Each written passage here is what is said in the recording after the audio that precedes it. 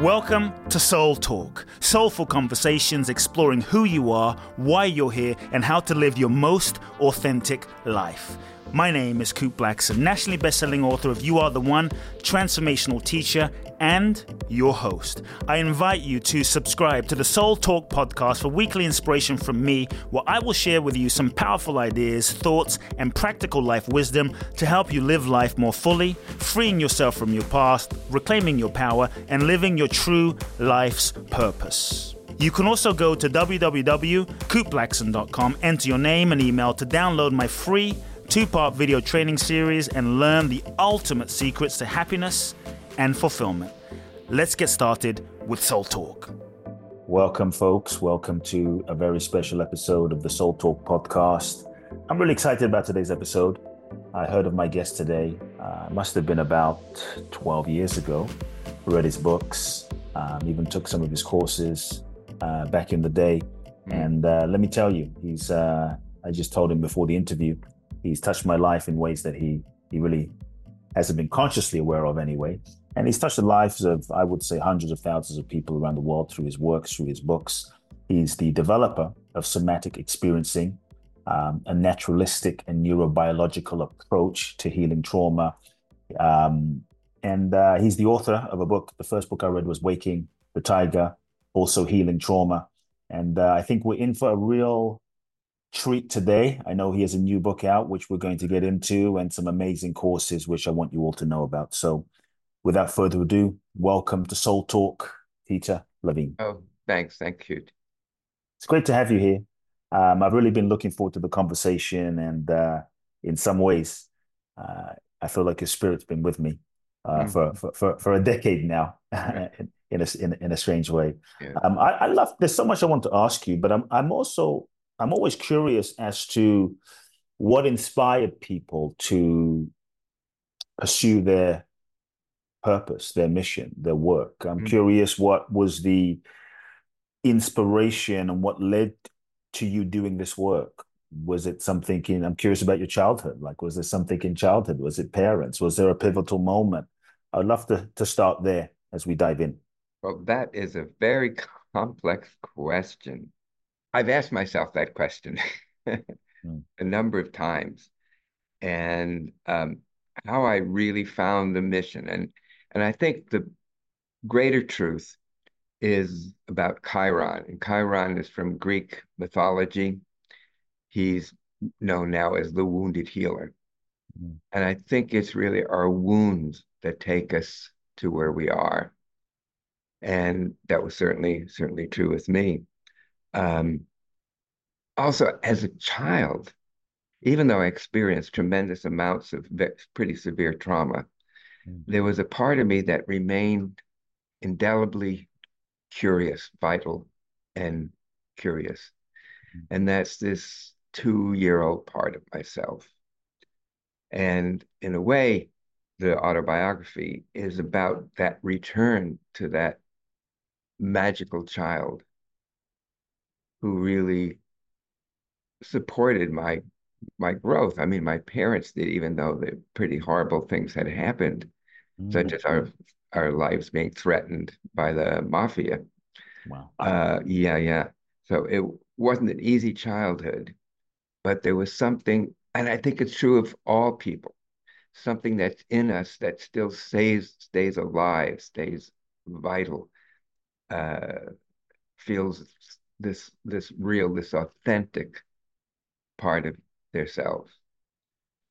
And in a way, about 3 years ago, I really was, as I say, asking myself these same questions. And so I started writing what was just meant to be a personal excavation. It was not meant to be a book. And I worked on that, and it was a very powerful coming home. I mean, again, it was through many adversary, but still something kept me going, a will to persevere. I think it's, again, something we all have innately, is drive towards wholeness. a drive towards healing. And so anyhow, I wrote this again just to be a personal excavation in my later years, my twilight years, although I still think I have a few good years left. Mm. Uh, and uh, a friend of mine, close friend, uh, she read some of what I had written, and she said, "Peter, you really have to make this as a book so it can come Mm. out and can help people in their own healing journeys." Wow. So, but I was really reticent to do it because these parts were pretty vulnerable Mm. and had only not only to do with my trauma, but my awakening as a sexual being, as an erotic Mm. being. So anyhow, she kept on me to really seriously consider writing the book. But well, put it mildly, I was conflicted, Huh. Uh-huh. and often I get important information from Mm. my dreams. And so I had the following dream. I was standing in front of a vast field, and in my hands, I had sheets of paper in both hands, and they were obviously typewritten. And I looked at one, I looked to the left, I looked to the right, and again felt not frozen, but um, not just knowing what to go, where to go, you know. And so in this time of conflict, this wind came from behind me and took all of these pages and scattered them into this vast meadow. And when I woke up, I realized that my dream gave me the answer. And the answer was that it would be, I would release this to those who wish to read it to the Mm. people in the world. As you mentioned, right now, we probably have, in terms of people who are trained now worldwide, 44 countries, that they probably uh, have also come, because of their own healing needs. Mm. So I then had the feeling, yeah, I'm going to go ahead with this. Mm. And uh, a few weeks ago, I gave my first talk where I talked about some of this stuff to a group of several thousand people called The Wow. Evolution of Psychotherapy.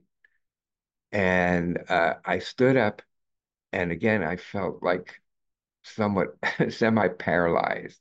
Mm.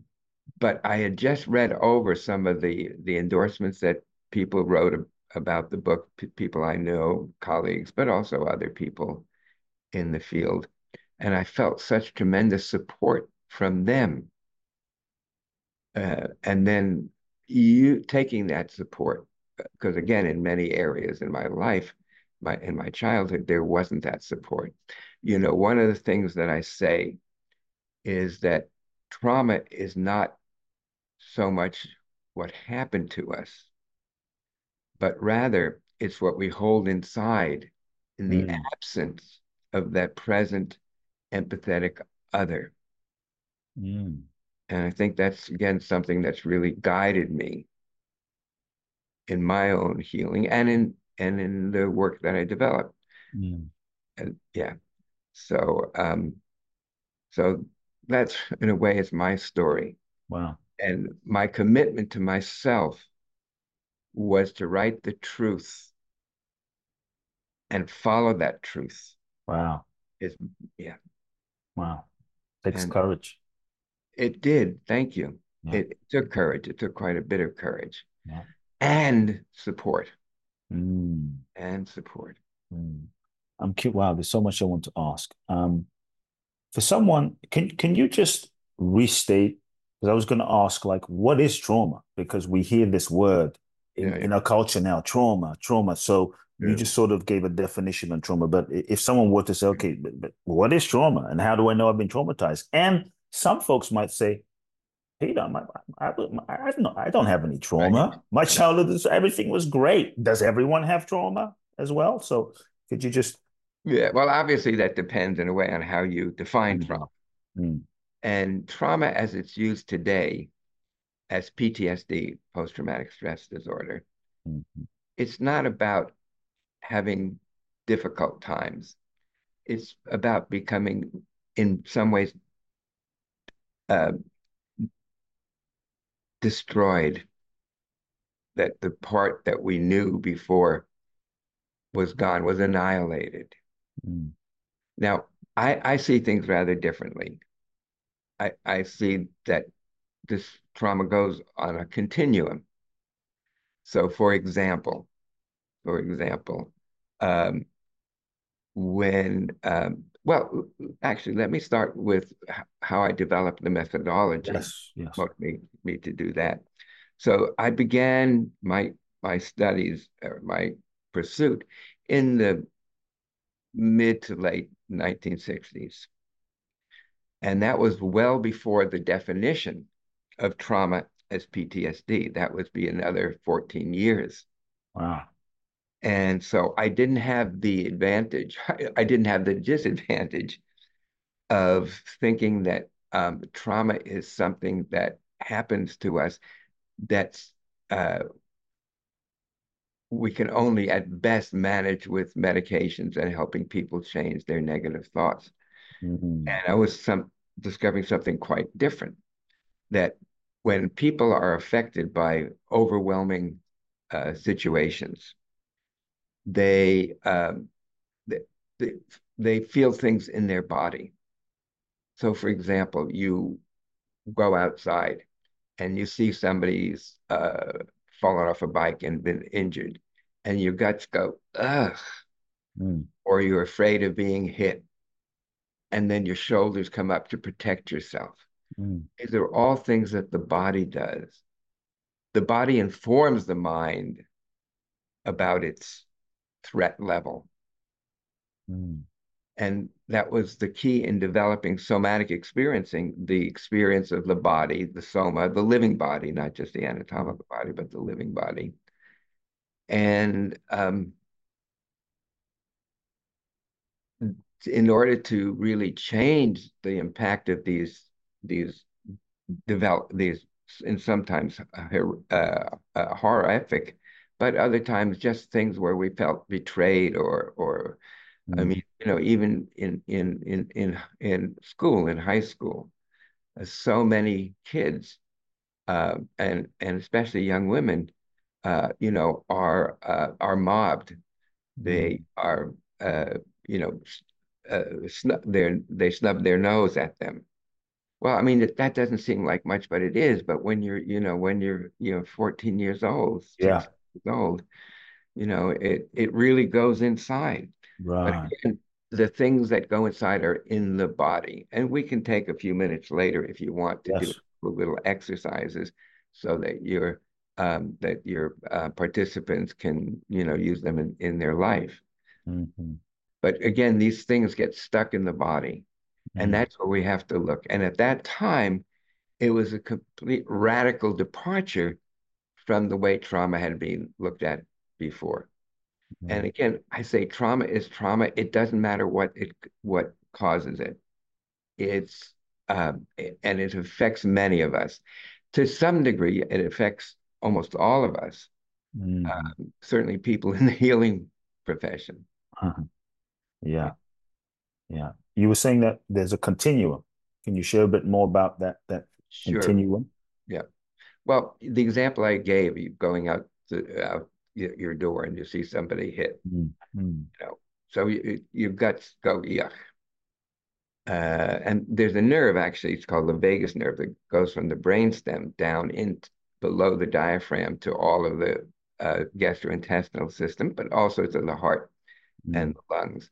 And so that signals threat. We're hardwired. If we see somebody that's injured, uh, Mm.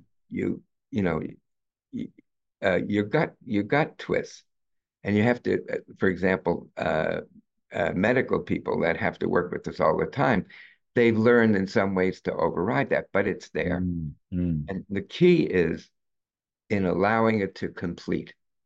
Mm. And so, in most cases, if you see something like that, you're not going to be carrying it the next day.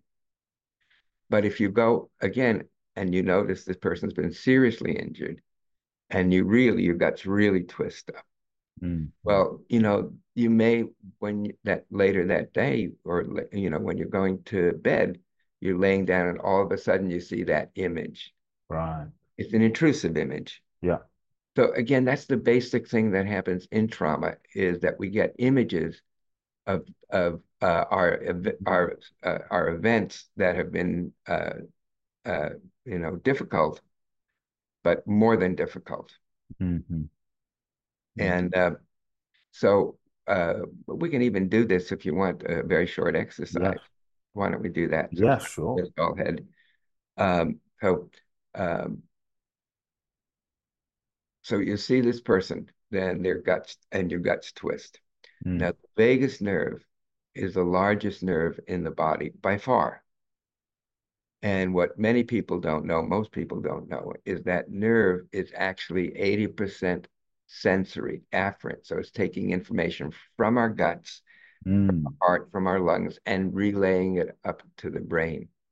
Only 20% comes from the brain to the guts, but Mm. 80% comes from the guts to Mm. the brain. And actually, Charles Darwin, one of my personal heroes, he realized that this nerve, he called it the pneumogastric nerve, so lung, gut, that this nerve is responsible for, his words, gut wrench and heartbreak. Ah. It was really extraordinary. So Mm. again, how do we change this? I call it a positive feedback loop with negative Yeah. consequences. So again, we see injury, we see Hmm. threat. Our vagus nerve sends these impulses down into our guts, into our organs, and we twist. But because this nerve is 80% sensory, it's Mm. taking all of this information, including the gut wrench, back up into the brain where it's amplified. Mm. And then this builds on itself. And that's what happens, this kind of the runaway situation that leads to trauma that we're holding inside. Mm. Now, Mm. again, if that person that was injured was someone that was very close to us, that's going to most likely have a greater effect than if it's a stranger. So the context is also Mm. important. Mm. So here's a very, in a way, simple but powerful way of working to change that information that's coming from the guts back up to the brain. Mm. And the idea here is to take an easy full breath, and on the exhalation, letting the sound voo vibrate, the sound voo from the belly. Voo, VO. VOOO, Mm. to let the sound voo come from the belly, and just let the breath and the sound go all the way out, and then just wait for the new breath to come in, filling belly and chest. Mm. So I'll demonstrate it, and those of you who wish to can do it. It often brings us feelings of relaxation, of tingling, vibration, those kind of sensations. But it can also bring up sensations that may be difficult Mm. or challenging. So if that feels like it's too much, just listen to me. So again, the idea is to take an easy full breath, and on the exhalation, make that sound woo, Oh. vibrating from the belly. And the idea here is now you're sending a new message Oh. through the vagus nerve that says it's okay, Oh. it's over. What Oh. happened is over.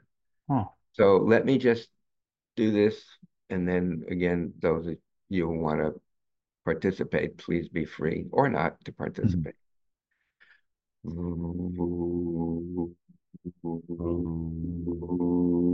And I let the breath and the sound go all the way out. And then I let the breath come in on its own, filling belly and chest.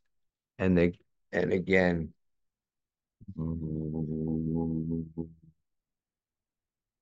really feel the vibration in all different parts of your body. Yeah. and just let things settle. Just notice sensations, feelings, thoughts, or images that come into your experience. Mm. And again, this is just one tool. Uh, and as I think you know, in somatic experiencing, there are many, many, many different tools that we work Mm. with. And it's important to find the right tool for the person at that particular time. Mm. Can So, you just share a bit more about why the VU and what the VU does uh, for sure. those of us listening, just so we can understand? Okay.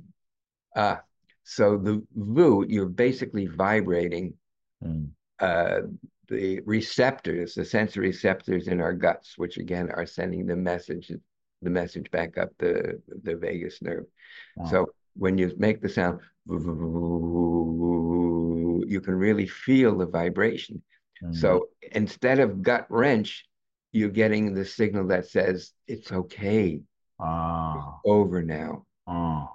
So that's the idea. So then Mm. in some ways, yes, what trauma is. Well, trauma is a significant inability to Mm. come to the here and now, to be present. Yeah. Yeah. And I think for as far as I go, that's the most Yes. yeah, I mean, I think that's really, really what happens in trauma, or almost what defines trauma, Mm. is that where, yeah, yeah. So if let's say if someone is maybe they've had an accident or and they keep having flashbacks or Yeah. like I don't know a heartbreak they've been cheated on and that was traumatic. Yep, yep, Can sure. they be using this VU as a way of releasing this? I mean, that can be, as I said, one of the tools, One of the tools. one of the many tools. Got it. Yeah, yeah, Got yeah. it. And you talked about, allowing things to complete. And I'm And curious, could you share a bit more about like if we've had a trauma or something is stuck in the body, how do we allow it to complete? So there's the yeah, VU, but are there any many, other? many. Yeah. Okay. Well, let me give a personal example. Yes. This is the way I start one of my books called In an Unspoken Voice: How the Body Releases Trauma and Restores Goodness. Mm, So I was crossing the street. This was, I think, 2005, mm, and there was a truck by the stop sign. mm. But this woman, young lady, didn't see me, and so she came across and hit me in the crosswalk, and I was thrown into the car, into the windshield, and then thrown into the air, and then down onto the ground. Wow. And I lay there, completely stunned, Mm, unable to move. And in a way, I wasn't even in my body. It's called association. It was as though I were hovering above my body, looking down at this helpless, twisted body, mm, and in a way feeling bad for him. And yeah, and again, in an ironic way, in it, mhm. it's like you're not that person in a way. You're looking Yeah. down at that person. So thankfully, Mhm. as I was laying there, this woman came by, and and she said, "Is there any? I'm a doctor." She said, "Actually, a pediatrician." And I remember thinking, "That's exactly the specialty I need right now." She said, Mm. "Is there anything I can do?" And I said, "Please be with me."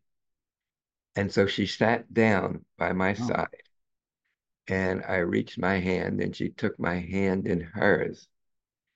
And in that moment, it's like that part of me that was dislocated, that was up in the air, came down Mm, back into my body. And I went through waves of shaking and trembling.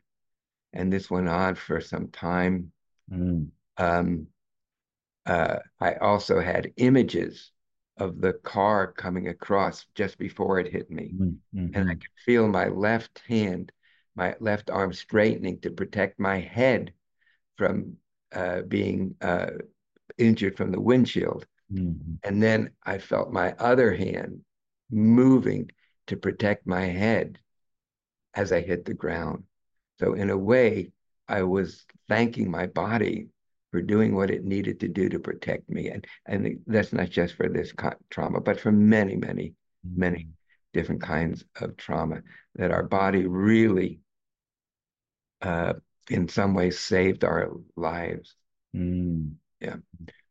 So, so anyhow, uh, I was in the ambulance, and when I was there was a off-duty paramedic, and he took my pulse, and it was about 140 beats a minute, which is typical when you sustain this kind of a injury. And in the ambulance, the paramedic was taking my pulse and my blood pressure. And I asked her, I said, Mm. can you tell me what it is? And she said, no, I'm sorry, only the doctor can do that. And I said, well, I am a doctor. Not of complete fabrication, but a complete truth. I mean, I did have well, a couple of doctors. Um, and she said, well, something's wrong with the equipment. Something seems to be wrong. Let me just, do it, reboot it or whatever she did. And again, she said, there seems to be something wrong. And I said, well, what do you mean? What is the reading? What are the readings? And she said, well, your pulse rate is 74 and your blood pressure is 120 over 70. Mm. And I said, oh, okay. Well, what happened? How come your heart wasn't just racing and your blood pressure spiking high? And I never miss a time to proselytize. So I told her a little bit about what I was doing in my body. Mm. We drove to the hospital, and I said, if you're interested, we do have some special trainings for a paramedic. And so I don't know if she took the training, but I hope so. Mm. Um, Mm. but again, to be able to reset our nervous system, Mm. especially our autonomic nervous system and the vagus nervous part of that Mm. nervous system, we really need to bring in body, to bring Yes. awareness. And, again, when I started talking about this in the 60s and 70s, Yeah. it received, in some ways, hostility. Hmm. How could you say something like this? Wow. You know, well, I mean, again, at that time, it was radical. It was Yes. radical. Yes. Yes. So it's not that way anymore. Hmm. You know, I over the past decade, I've received a number of uh, uh, uh, lifetime achievement Yeah. awards, Yeah. and the last one I did was from the Psychotherapy Networker, which are mostly traditional psychotherapists, Mm. but more open-minded. Mm. And the magazine from that month showed the way you have 1,000 puzzles and you put them together. So anyhow, there's this person's body made out of all of these pieces, Mm. Mm. and one piece is missing. Mm. And it said, "This is the missing piece. Mm.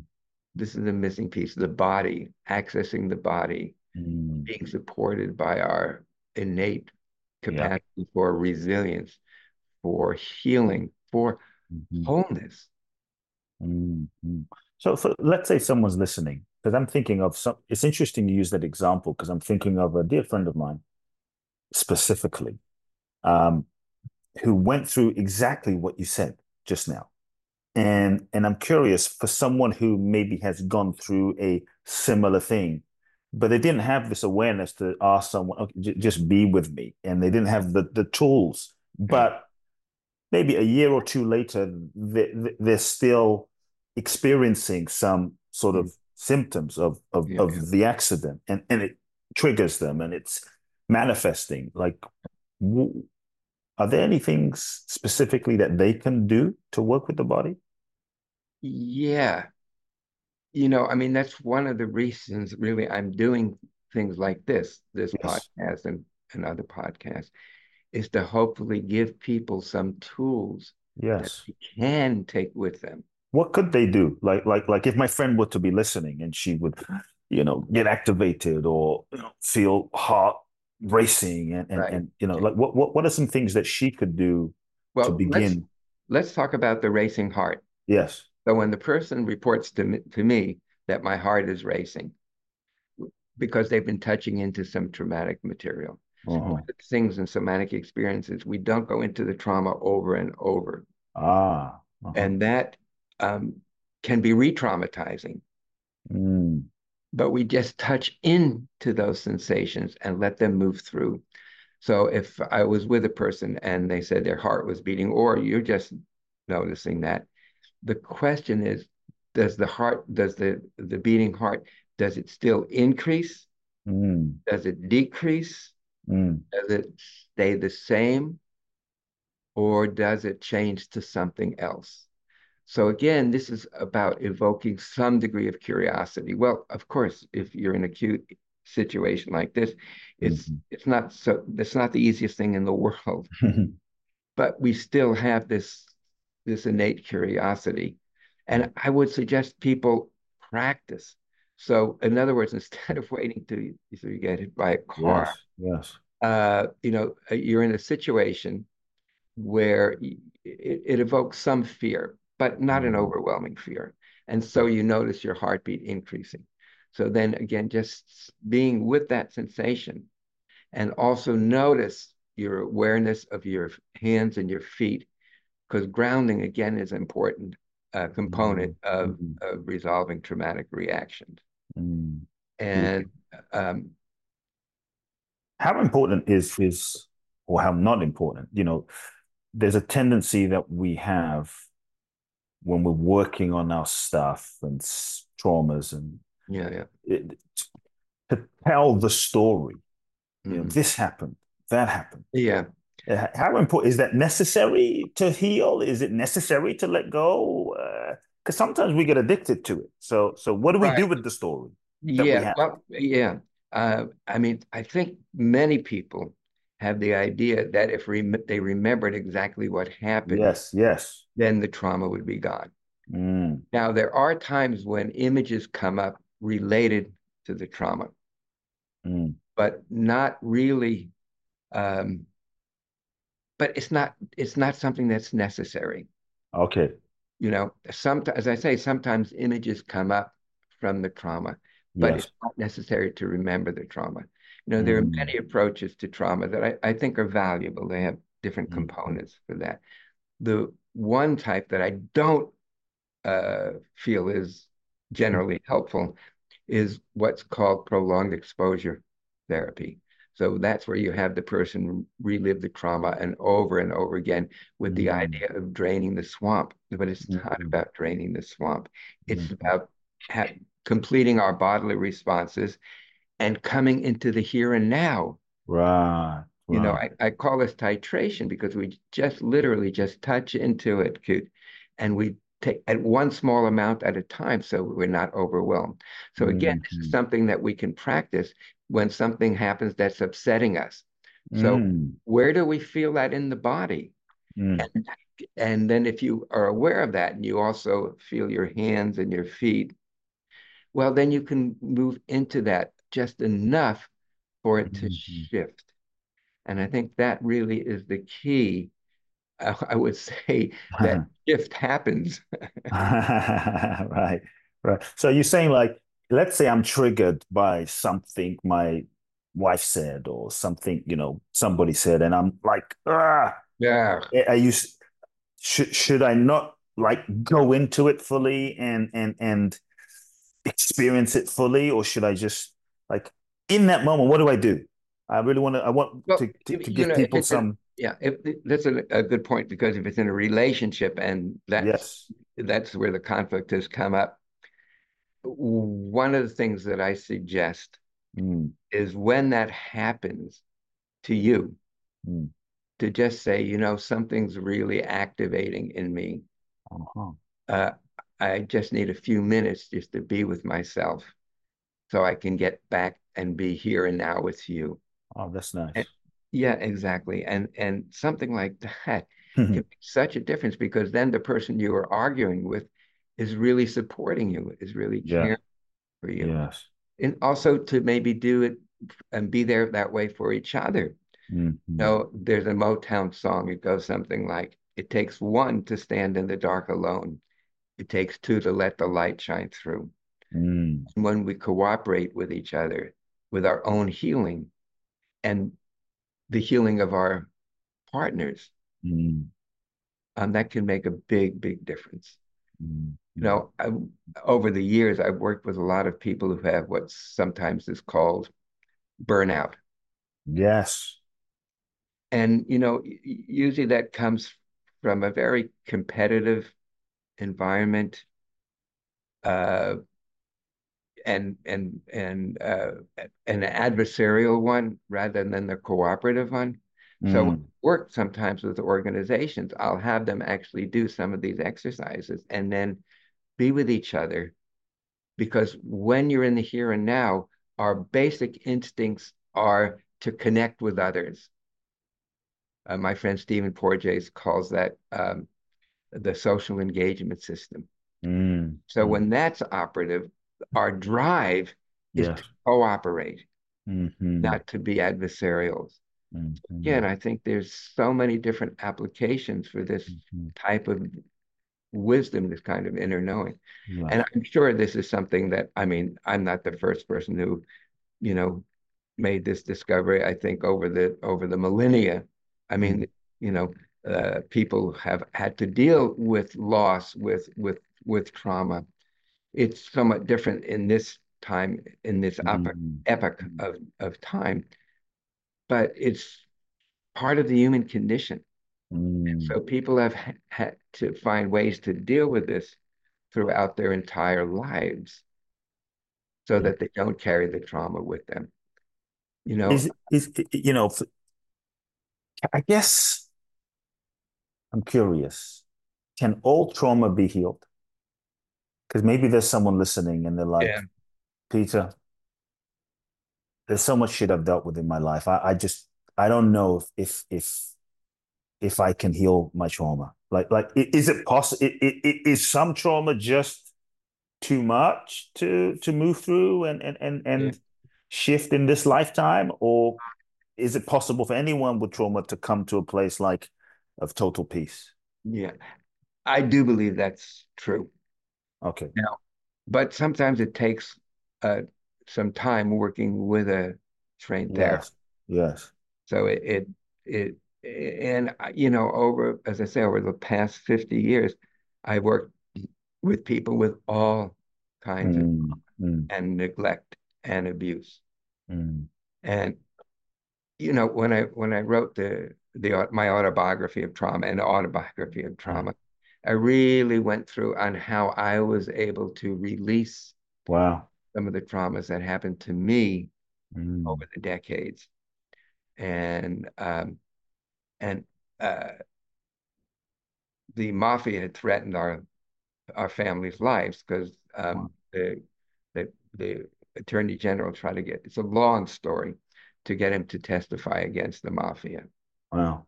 And so, in order to secure his silence, uh, I was I putting these pieces together. I was raped by this group of thugs that probably were working for the mafia in a way to intimidate my parents of what to do. It Wow. was traumatic, and I was able to work that through. But Wow. the more difficult part was the fact that there was no sense of safety in the family unit. So I didn't feel that support. So again, it was Mm, important to get support from others so that I could mm, un mm, uncover this and work with it. mm, I mm. was having these different kinds of symptoms when I was starting to train people. And Chiron, the wounded healer, Mm, it's mm. time that I took a dose of my own medicine because I had these symptoms. And again, in somatic experience, we just don't go right for the Mm. trauma. And so even in writing the autobiography, I really reflected on a time when I did feel cared for, supported, and loved. mm, mm, The image that came up when I was about 4 years old, I think it was my fourth or fifth-year old birthday. My parents must have snuck into the room at night and they laid tracks that went underneath my bed, out into the room, around, and then back underneath the bed again. And when I woke to the sound of the train clacking along the tracks.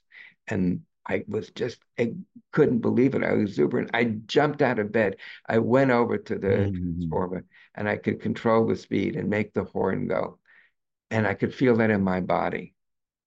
So that sensation in my body, that feeling in my mm, body mm, is mm, one of the things, along with the guidance, of course, with mm, my student to help me move through this pretty difficult trauma.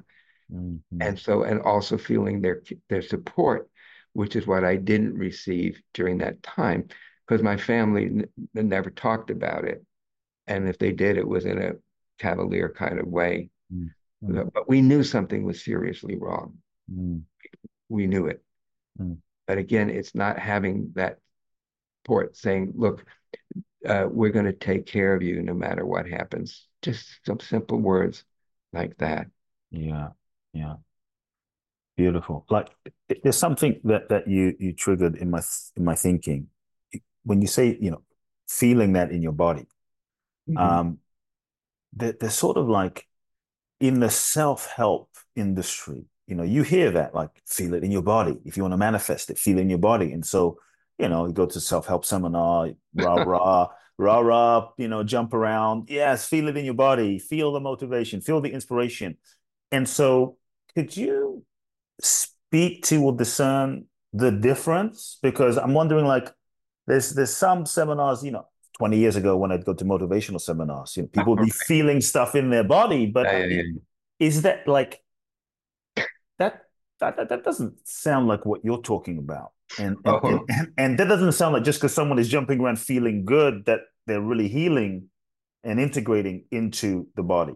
Could you no, I mean, speak to that? jumping around and feeling good, that's great. But Okay. in a way, that's analogous to my experience with the train. But then Um, they still have to do the work. yes, A yes, good yes. platform, it's a good step, but it's not the whole story, not by Mm, any means, mm, mm. And I know some of these things, have been quite popular, like again, jumping around and yelling or Mhm. running over, hot Hot coals, coals. hot coals. But that's not I mean, you maybe get a high from it, Yes. but to really heal, you have to go deeply inside, and we really Mm, need the guidance. Again, I had developed this method and I had taught it already to thousands of people. And but still I needed to do my own the healing, work. Yes. my work, my own work. And I think, yeah, nothing wrong with jumping around, Yes. feeling more alive, more sensation. But again, that's just the beginning. The beginning. It's just Mm. the beginning, you What's know. what's what what's your guidance then? I would love to hear your perspective and your guidance on your honest thoughts around psychedelics. And Mm, as there's now a whole wave of, yeah, ayahuasca and agreed. psychedelics and Yeah, yeah, people, going down this path. And yeah, yeah, sure. is it like, honestly, is it helpful? Is it truly heal? Is it detrimental? People Yeah, are being blown open in these yeah, experiences. And yeah. what are your thoughts? All of the above. Uh-huh. Uh-huh. Okay. Um, as a person who came to my age in the 60s, I mean, there was a lot of use with psychedelics. And, you know, and one of the things I talk about again in my autobiography is is promises and pitfalls of Mm, how it's done. So I think we have to prepare somebody very carefully to do the journeying. right. And for example, um, uh, doing a session with their earphones on, listening to the music with their blinders for some hours and just working with what comes up Mm, mm, as preparation. then after the psychedelic session, it's important to continue to work with the body. So it Mm, becomes embodied. It's not just something mhm, that's split off in the mind and has hallucinations and and that kind of stuff. So so again, over my lifetime, I have used psychedelics for specific purposes. mm, They've been mostly valuable. There was, just thinking about this, there was this really wonderful program, I think it was on Netflix, and it's called The Last Shaman. And it's about this young man who who his parents care about him. They provide for him, they support his education and so forth, but they lack warmth. mm, And so he has this kind of overall depression that something's wrong, but he doesn't really know what it is. And so he seeks to do a psychedelic experience, ayahuasca experience. mhm, So he goes to this one shaman and another, and he realizes they're really about power and about money. mm, So finally, he is in a remote, I think, a Peruvian mm, mountain village, and he meets the shaman, the last shaman, mm, and the shaman takes him under his wing, and he doesn't take money, and he doesn't, and he gives him a ritual to do for a month, and then there's a possibility then of doing the ayahuasca. But during this month, he's mm, with these people who are kind and warm mm, and caring and supportive and loving. And he does this ritual again in preparation, in preparation, in preparation. mm, Finally, when he does do the journey, he's with this community of warm, caring people. And I think that's really, in some ways, is as important, maybe even more important than the psychedelic experience. right, right. So again, the preparation, the uh, you know, after following, and uh, and uh, and there's definitely it's it can be done too much too fast. Yes, yes. That's why I think preparation is so important too. Mhm, mm, Yeah. beautiful. And in the movie, the boy doesn't say, I'm completely free. Right. He's still dealing with some levels of his shutting down, his depression, Mhm, but it's much less. And he knows the next steps and takes some of those mhm, next steps. beautiful. I'm curious to hear your thoughts. I recently had a son, and he's 9 months old, and 9 months. Oh, 9 months rocked my world, full of just so full of light and mhm. brightness. And I look at him, and he feels like a manifestation of so much healing I've done energetically. And Yeah. so, for parents listening, it's also a selfish question for me. How, how do we raise? What's your advice on raising a child to Mm. to with least trauma, minimal trauma? I mean, Well, actually, my colleague Maggie Klein and I wrote a couple of books, yes, and one of the books is called Trauma Proofing Your Kids. yes.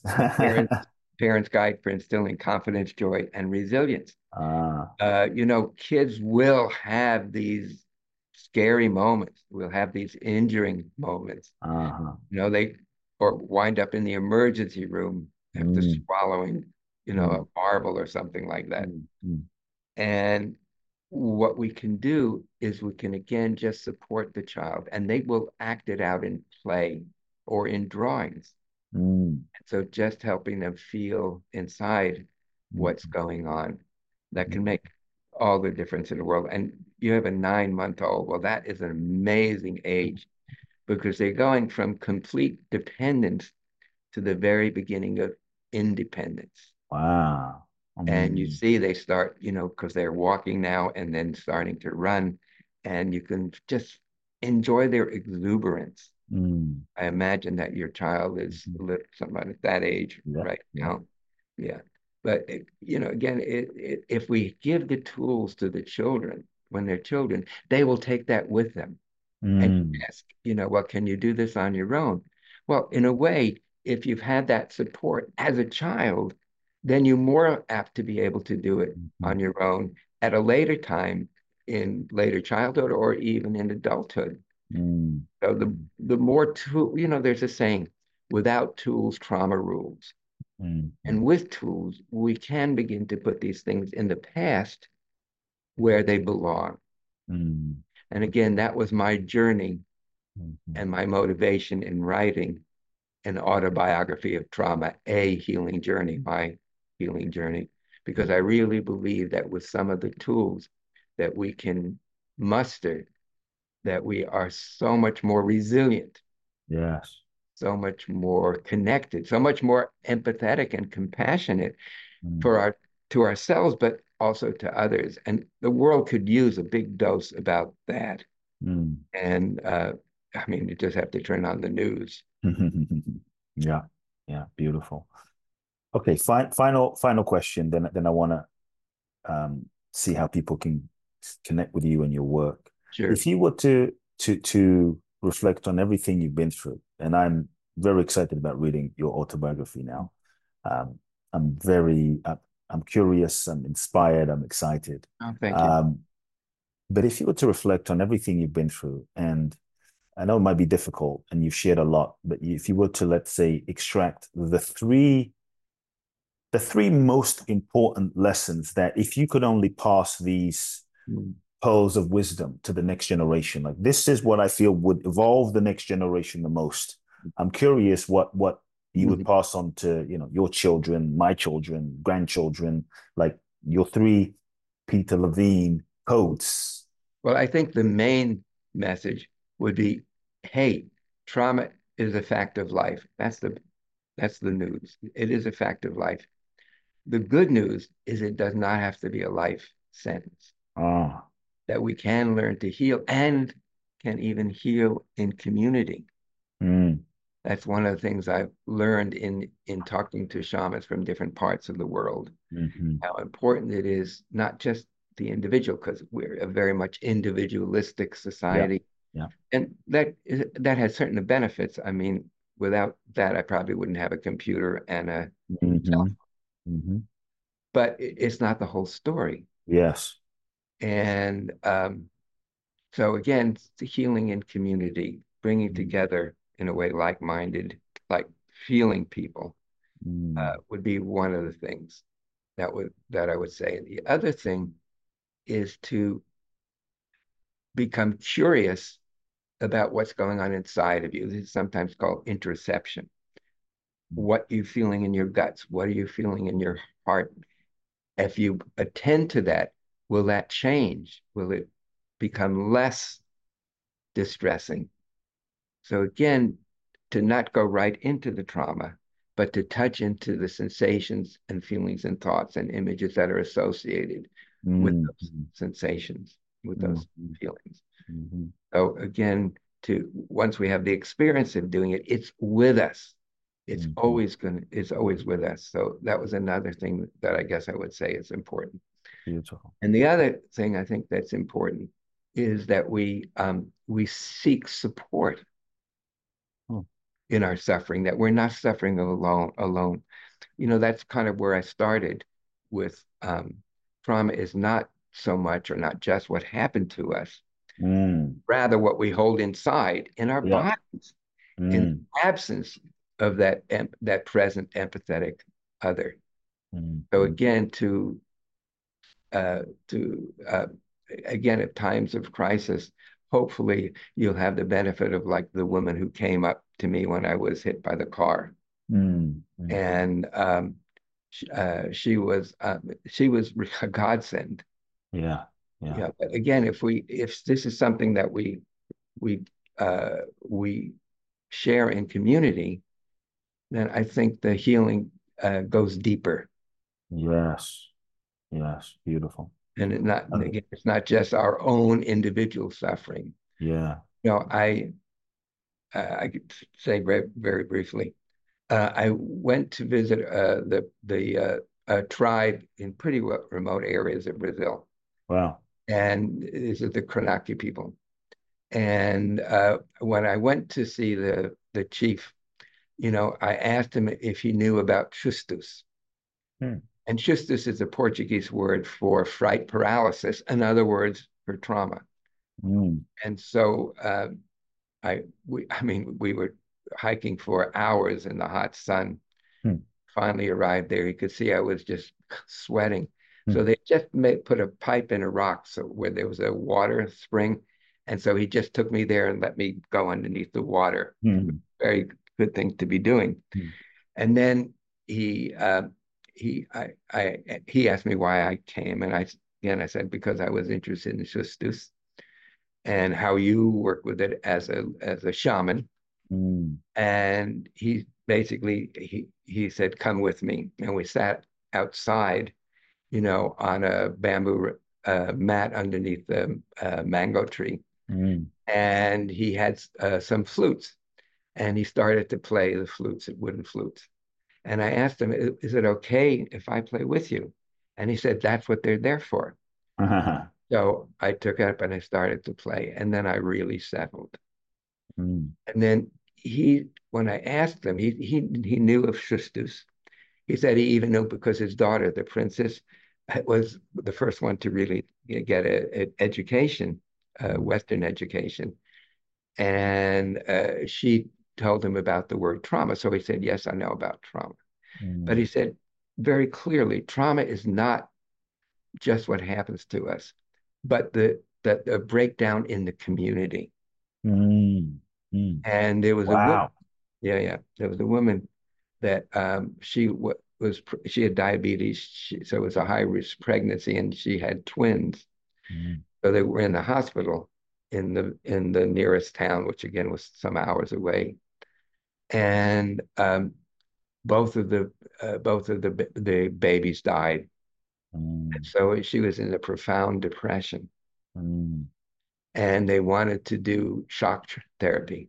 Mm. So his daughter told him what that was. So a group of them went out at night with a ladder, went up to the window where her room, and Mm. took her down and brought her back into the community. Mm. And they would do these wonderful movement, drumming. When they showed that to me, Mhm. just within a few moments, you were in a different state of consciousness, an altered state. Mm. And she was just sitting on the side. Her body just showed, sunk in depression. But at one time, again, she was not excluded. She wasn't made to be included, but she was included. And one time that some of the people in the tribe started to have tears and cry, and then she started to have tears and cry. And then she came into the group and continued with those rituals. So Mm. I really see the wisdom of what he says that we really Mhm. need to be together in groups. Yeah. So Wow. yeah, Powerful. yeah. Thank you for sharing that. Yeah, I think about culture today, where especially in the West, we're so separated and Oh yeah, exactly. divided, and even COVID, and even more divided. And so, But and the social media, social especially the media. young people, Yes. that's Yes. really, Yes. some of it's pretty horrible. Yeah. Yeah. So okay, I know we're coming to Thank the you. Thank you for just sharing yourself so generously. And folks, you heard the three keys from the amazing Peter Levine. Peter, where tell us about the book Autobiography of Trauma, and oh, also where people can get the yeah, book, and how yeah, can people get in right. touch with you and Yeah. find out about your Well, work. we do Yes. have a website. It's called somaticexperiencing.com, and it also links with the Somatic Experiencing Training Institute, Yes. SEI. But it tells all of the events that are going on. And one event that's coming up, I think it's February 29th, March 1st, 2nd, 3rd, it's an immersion conference. Mm. And what I mean by immersion is usually if you go to a conference, you have workshops and you Yep. choose one and so forth. This one starts with some of the leading people in the field, Mhm. Bessel van der Kolk and Gabor Mate and Wow. myself. And then other people who are from different ethnic backgrounds Wow. and you know and have are the younger people. Mm. So each day we'll have a trajectory of the grandfathers and then the youngsters. Mm. And then there's also the possibility to arrange for doing an individual session with one of the somatic experiencing therapists. So all that information is on the somatic experiencing, oneword.com. The autobiography of trauma. Thank you for asking about that. That can be gotten now on Amazon and I assume Barnes and Noble. Yep. And you can get the pre-release. It actually is beneficial because it helps put the book on a different or on an algorithm. Yep. And so, but anyhow, you can just click on it, and then in the spring, early spring, then it will be released to bookstores if there are any left. And yeah, and again, it's called An Autobiography of Trauma, A Healing Journey. And again, I hope that this also motivates the reader to tell their story, to even if it's just for themselves, just to themselves, to do that as a way of connecting their trajectory in their own healing processes. Beautiful. Folks, you heard it. Check out An Autobiography of Trauma. It's coming out this spring. You can get it on Amazon or wherever your retailers are. Right. Pre-order the book. Yep, support the book. It'll be. I'm very excited to read this book, so I'm going to get a copy, folks. Let me know when you get your copy.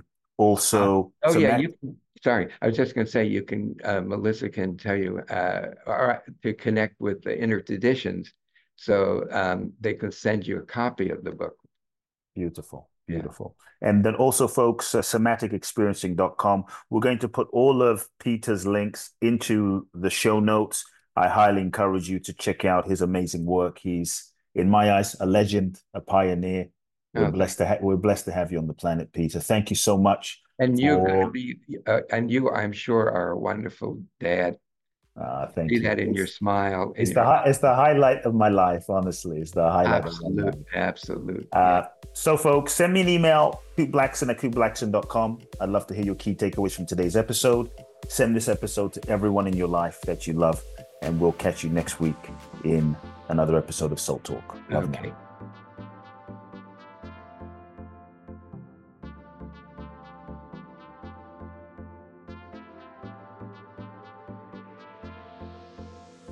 If you've enjoyed this episode of Soul Talk, please do share the podcast with all of your friends. Let everyone know, and make sure you download Soul Talk today. I'm looking forward to next week where I'll get to share more inspiration with you. Meanwhile, follow me on Facebook, Instagram, or social media. You can find out more about my work at www.coopblackson.com. If you feel ready to take your life to the next level, join me at my exclusive event in Bali, www.boundlessblissbali.com, where you can find out more and apply. Also, make sure to remember to download my free 2-part video training series and learn the ultimate secrets to happiness and fulfillment at coopblackson.com. Sending you all big hugs and love now.